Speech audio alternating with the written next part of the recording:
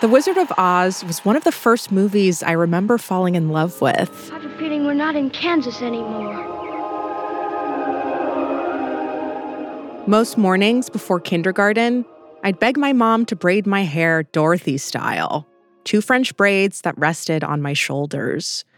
For Halloween, my Oma sewed me a blue gingham dress to match Judy Garland's frock.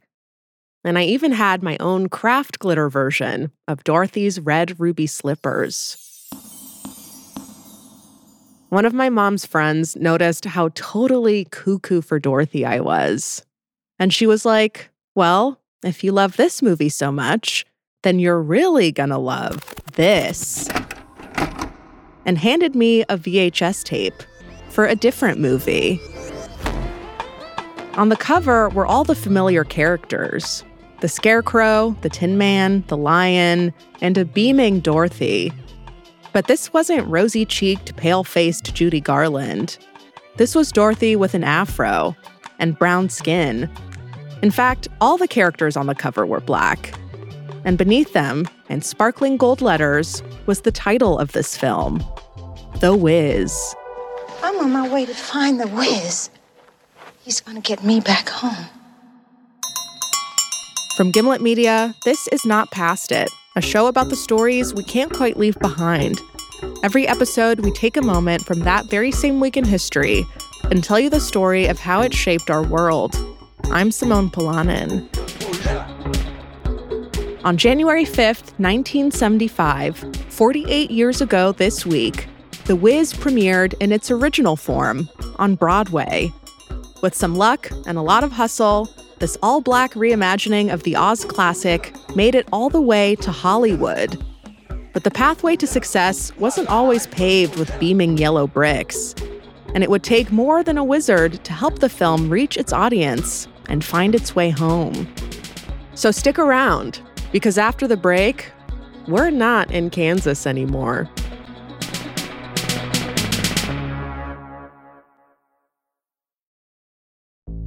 There's no better feeling than a personal win, and the State Farm Personal Price Plan can help you do just that. Talk to a State Farm agent today to learn how you can bundle and save with the Personal Price Plan. Like a good neighbor, State Farm is there. Prices are based on rating plans that vary by state. Coverage options are selected by the customer. Availability, amount of discounts and savings, and eligibility vary by state. Life is a highway, and on it there will be many chicken sandwiches. But there's only one McCrispy. So go ahead and hit the turn signal if you know about this juicy gem of a detour. When you need mealtime inspiration, it's worth shopping Kroger, where you'll find over 30,000 mouth-watering choices that excite your inner foodie. And no matter what tasty choice you make, you'll enjoy our everyday low prices, plus extra ways to save, like digital coupons worth over $600 each week. You can also save up to $1 off per gallon at the pump with fuel points. More savings and more inspiring flavors make shopping Kroger worth it every time. Kroger, fresh for everyone. Fuel restrictions apply. From the moment I popped in the VHS of The Wiz, I was immediately swept up into its colorful, fantastical world. On screen, I recognized the contours of the Oz I had fallen in love with. But this one was remixed, dialed up times 1,000. If you've never seen The Wiz, let me give you the highlights. The 1978 film takes place not in Kansas, but in New York City. And it opens with a large family Thanksgiving get-together at Aunt Em's Harlem apartment. Uncles and aunties and cousins are eating, laughing, playing checkers together, just being a family. And that's where we meet a wide-eyed Diana Ross as Dorothy. Soon, Dorothy and Toto get swept away from Harlem and dropped somewhere unknown. Dorothy tries to find her way back home, and on the way, she meets some familiar friends. If I only had a brain, I would have figured that out a long time ago. The Scarecrow, Tin Man, and Cowardly Lion are all there, but, you know, blacker. Mama had high ideas. Yeah. You know what I mean? Yeah! For 2+ hours, the group adventures all throughout New York City. In Munchkinland, instead of the Lollipop Guild, they meet graffiti come to life. They get lost in subway stations where they're chased by some monstrous concrete columns. And finally, they make it to Emerald City. There, the camera pulls wide to capture all of Oz. There are hundreds of dancers, strutting and high-kicking and singing in shimmering lame get-ups in the old World Trade Center plaza. This was Oz like I had never seen it before. The music was bolder, more powerful. It sounded like the soul and Motown records my parents played around the house. The design was mind-boggling, grimy and maximal, and for a little kid, kind of scary. But I was moved by this world, this alternate telling, steeped in blackness that, frankly, I was not used to seeing centered, let alone celebrated so fully. I was just a little kid when I first saw The Wiz, but even then, I knew something about this movie was special. It helped me understand myself differently. I saw the power I could have, the space I could take up. And I expected all my friends to be in love with this world too. But I quickly learned that while my Black friends were similarly enthusiastic, my non-Black friends had never even heard of the movie. Turns out, this divide was nothing new. In fact, the mechanics of this audience split had been set in motion long before the VHS ended up in my living room.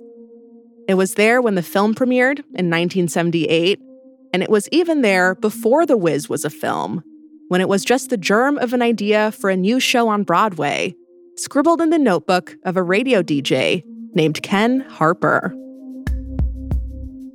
Ken Harper was a young Black man from the Bronx. In the 1960s, he was a military DJ in Korea. So when Ken got back home to New York City, he started working at a local radio station. He was a DJ, so he was working with the popular sounds of the time, and Black music was exploding around us. This is George Faison. He actually worked with Ken on the original Broadway version of The Wiz as the choreographer. He says Ken's revolutionary idea for the show was inspired both by the radio and by the times. James Brown was screaming, "Say it loud, I'm Black and I'm proud."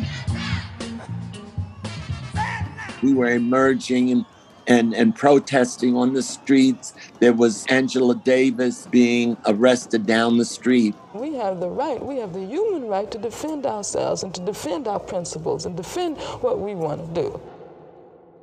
Ken had this idea to take an old standard and update it with the new sound of soul. In his notebooks, he considered a few different stories, Goldilocks, Can. Eventually, he landed on The Wiz.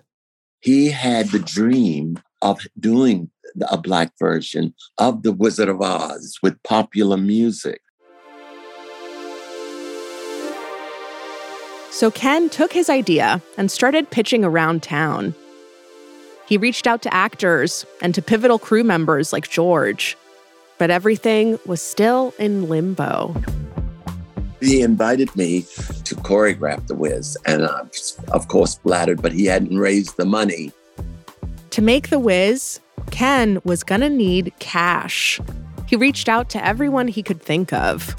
Banks, friends, arts institutions, and the responses started flowing in. Like this one, from the John F. Kennedy Center for the Performing Arts. After careful consideration, we find that we are not interested in producing Wiz here at the center, and I am returning the script to you. And most were very clear what they thought of Ken's idea. Judy Garland's Over the Rainbow seems a classic that would be difficult, if not impossible, to top, and quite frankly, I don't think there's much point in trying to do so. Then, in 1973, almost 2 years after he started pitching, one of his letters ended up on the desk of a major production company. He eventually talked 20th Century Fox into being the producers of the show. Yes, 20th Century Fox, who mostly produced movies, decided to fund one of their earliest Broadway musicals, and they saw potential in Ken's idea. Fox gave Ken $650,000, but that funding came with a catch, in the form of studio notes. One Fox executive wrote, "I hate the title, The Wiz. It sounds like a household cleaner." The letter continues with some character suggestions. Quote, "The Scarecrow could have been a jive ass," and then she proceeds to use the N-word, hard R, who, quote, "never quite got his act together." The letter is filled with notes like these. But Ken would not be deterred. He made the changes to the script he could live with.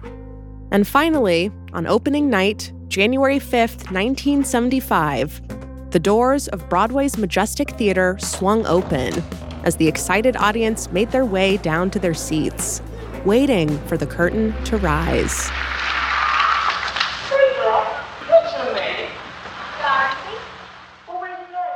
17-year-old Stephanie Mills charmed audiences as Dorothy. She pranced around a whimsical Kansas set as dancers, meant to personify the yellow brick road, twirled around her. The choreographer behind the show, George Faison again. They had huge yellow afros. They had bell-bottoms and clown shoes, all yellow. And then they had glitter on their faces and so forth. It was fantasy. When were we able to have that much fun? The cast and crew were hopeful they had a hit on their hands. But as early reviews started pouring in, that didn't seem to be the case. Some of them were appalled to see that it was an all-black take on the Wizard of Oz. The New York Times ran their review under the title, "The Wiz Misses." When it opened, the white critics at the major New York papers did not know what to do with what they were watching. This is Professor Eric Glover. He teaches dramaturgy and Black musical theater history at Yale. He says after the poor opening night, the future of the show was looking bleak. But Ken Harper, the creator of The Wiz, had thoughts about what could save his show. Ken could see that some of the people in the audience at these shows were Black, but he knew that beyond Broadway's usual suspects, there was a whole untapped audience of Black theatergoers who might enjoy The Wiz, if he could get the word out. They had the Black performers do interviews with Black press and with the radio.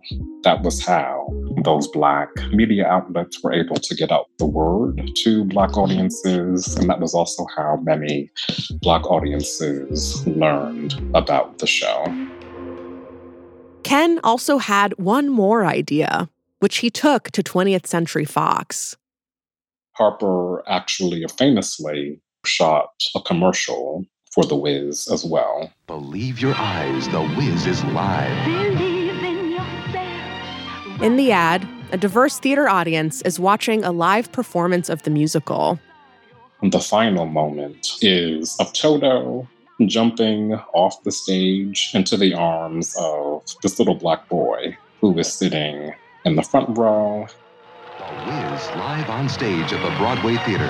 It's a dream come true. Ken's marketing push worked. Black audiences, young and old, came out to Broadway, packing in the theater show after show for months. Well, the world of dance has certainly changed, as you can see from this impressive list of nominees for the Best Choreographer. At the 1975 Tonys, The Wiz was nominated for 8 awards, including a Best Choreographer nod for George. And the winner is George Faison for The Wiz. And my acceptance speech was consisted of just jumping up and down for sheer joy.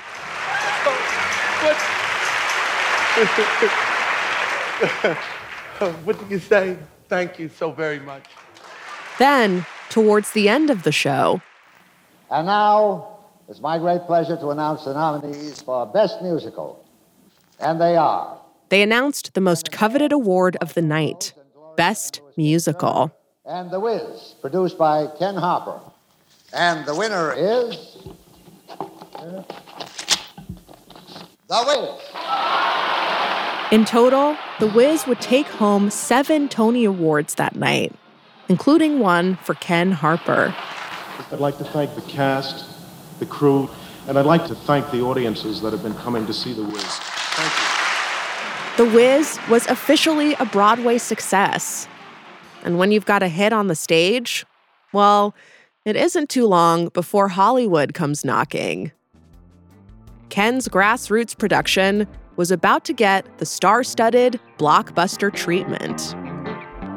I love the play so much. I've seen it 6 times before I even knew I was going to be in it. The Wiz goes to Hollywood, for better and for worse, after the break.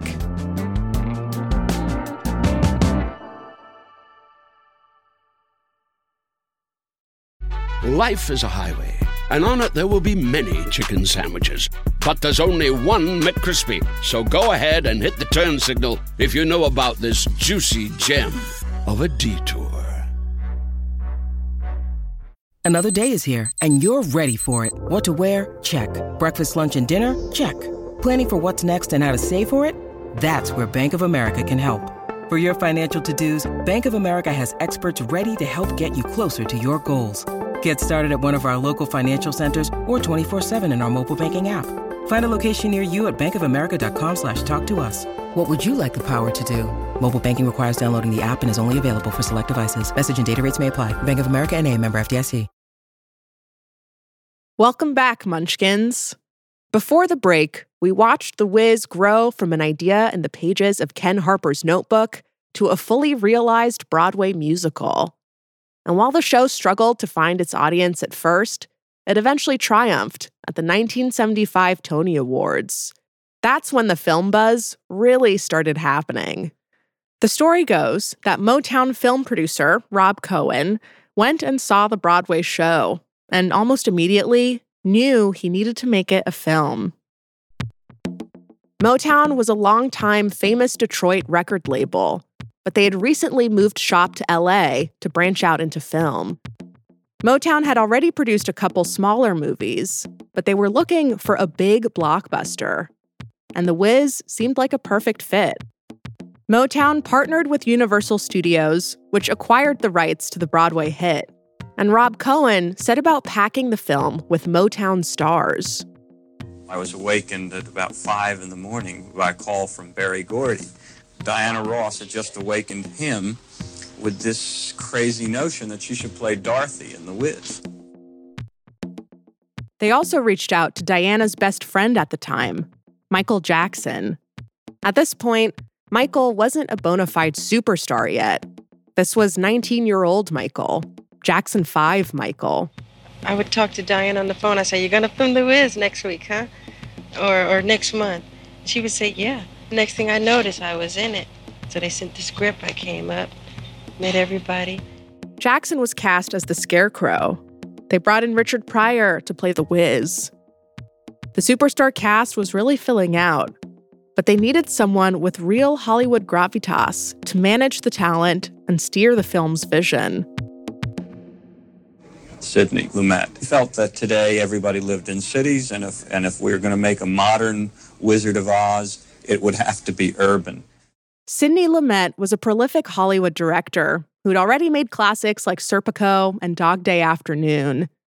But something about the Broadway show's Kansas setting wasn't speaking to him. And since he's an inveterate, die-hard New Yorker, he wanted to do it based around New York. New York in the 70s was going through this radical change. A major financial crisis had left the city unsafe. Buildings were crumbling, drugs and crime were rampant. I mean, why wouldn't you set your family-friendly fantasy film there? Nothing this large has ever been done in New York City in New York's history as far as films go. Production spared no expense. they decided to shoot the film on location. They hired hundreds of extras and commissioned costumes from some of the biggest designers at the time, like Oscar de la Renta and Ralph Lauren. By the end of production, the film had accumulated a budget of $24 million. That's monumental compared to the $650,000 Ken had gotten for the play. This production was set to be the movie event of 1978, and on October 24th, the film premiered across America. It's an adventure, but it's an adventure in Blackness. At the time, you didn't tend to see a lot of fantasy films or things that were in that genre that involved Black people. This is entertainment reporter and film critic Jill Monroe. The Wiz is one of her favorite movies of all time. Getting to go on this adventure with Dorothy and seeing a scarecrow that we were familiar with that kind of danced how we danced, you could see yourself in it. But despite the fully realized fantasy the filmmakers put on screen, The Wiz bombed at the box office. It didn't hit those dollar points. It didn't make that money. In order to make back its huge budget, The Wiz needed a huge turnout. But unlike Ken Harper's big Broadway push, Universal wasn't quite so targeted in their marketing.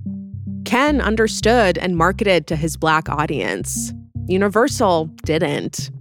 They put their star power front and center, rather than highlight the Black aesthetic of the movie. In the end, they didn't get the numbers they needed. The film lost $3 million at the box office.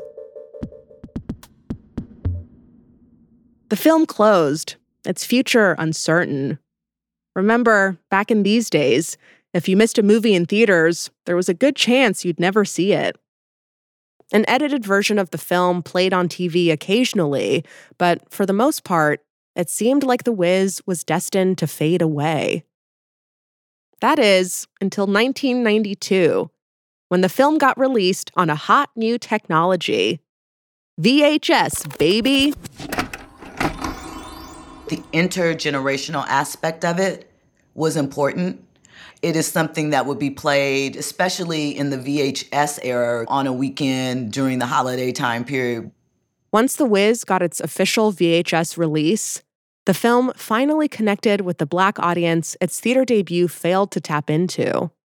Bringing the tape to a family gathering, popping it in during the holidays, handing it off to the next generation, hands passing tapes back and forth. This is how I found out about the movie when I was a kid. And it's how The Wiz found its place in the canon. It is a cult classic. Like, for me, a cult classic is something that may not have been a commercial hit per se, but it was a hit in the streets. It's something people talk about, reference. There are terms or, scenes or bits of dialogue that you can throw out and people connect to and know where it's from, even though by the numbers shouldn't be able to do things like that. There's something to be said for The Wiz beating all the odds, right? Whether it was Ken Harper fighting for the musical to be realized on stage, or the film version that flamed out in the cinemas, just to be reborn as a cult classic for generations to come. But still, I struggle with how little The Wiz shows up in our culture. To me, it's Singing in the Rain, West Side Story, The Wiz. It just fits among the classics. There's a protective part of me that sees an upside to the film's cult status. It's a piece of art made by us, for us, carried by us, guarded by us. It's not like mainstream validation is going to make the art better. It's fantastic on its own. But there's another, possibly larger part of me that's just fed up with Black art living in the margins and having to wait for mainstream buy-in to get support. It's encouraging to see The Wiz receive more recognition in recent years. It's actually coming back to Broadway in 2024. I just wonder, with a little less resistance and a little more support, how many more Wizes we could be blessed with.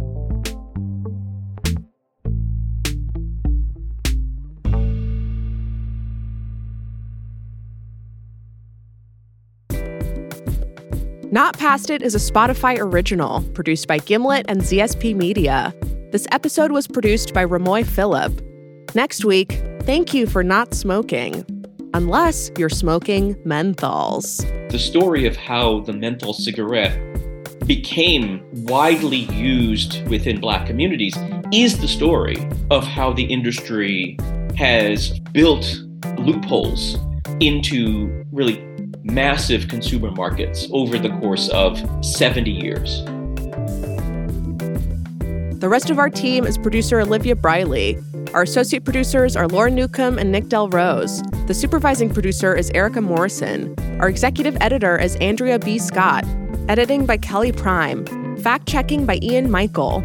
Voice acting by Ben Britton. Sound design and mixing by Haley Shaw, Emma Munger, and Sam Baer. Original music by Sax Kicks Ave, Willie Green, Jay Bless, and Bobby Lord.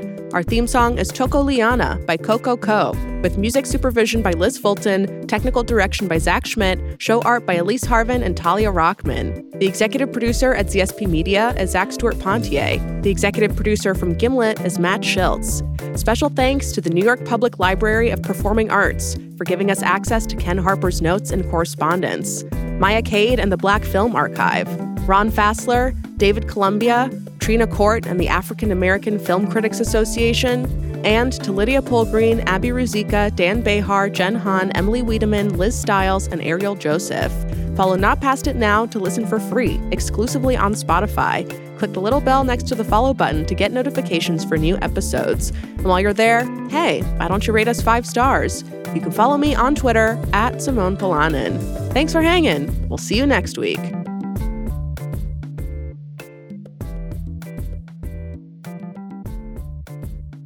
So my name is Eric M. Glover, Dr. Glover if you're nasty.